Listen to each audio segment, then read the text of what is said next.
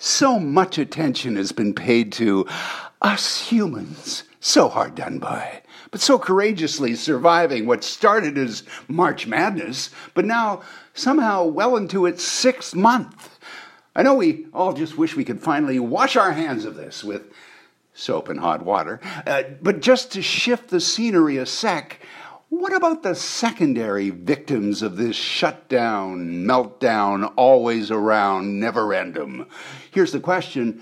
How do you think your pets felt about having you home day after day after day? Well, as you might expect, dogs were pretty happy. Yeah, you're staying home again. Well, look, here's my leash. I'm ready to go like you and me.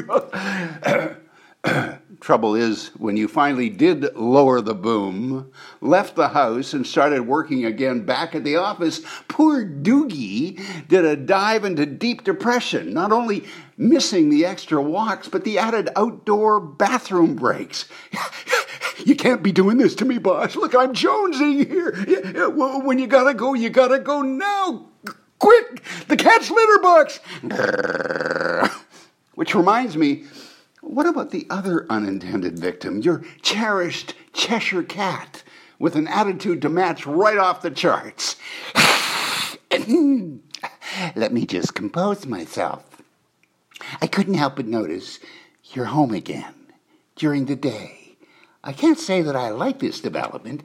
After all, my standard of living and sleeping in any room at any time has been noticeably disrupted.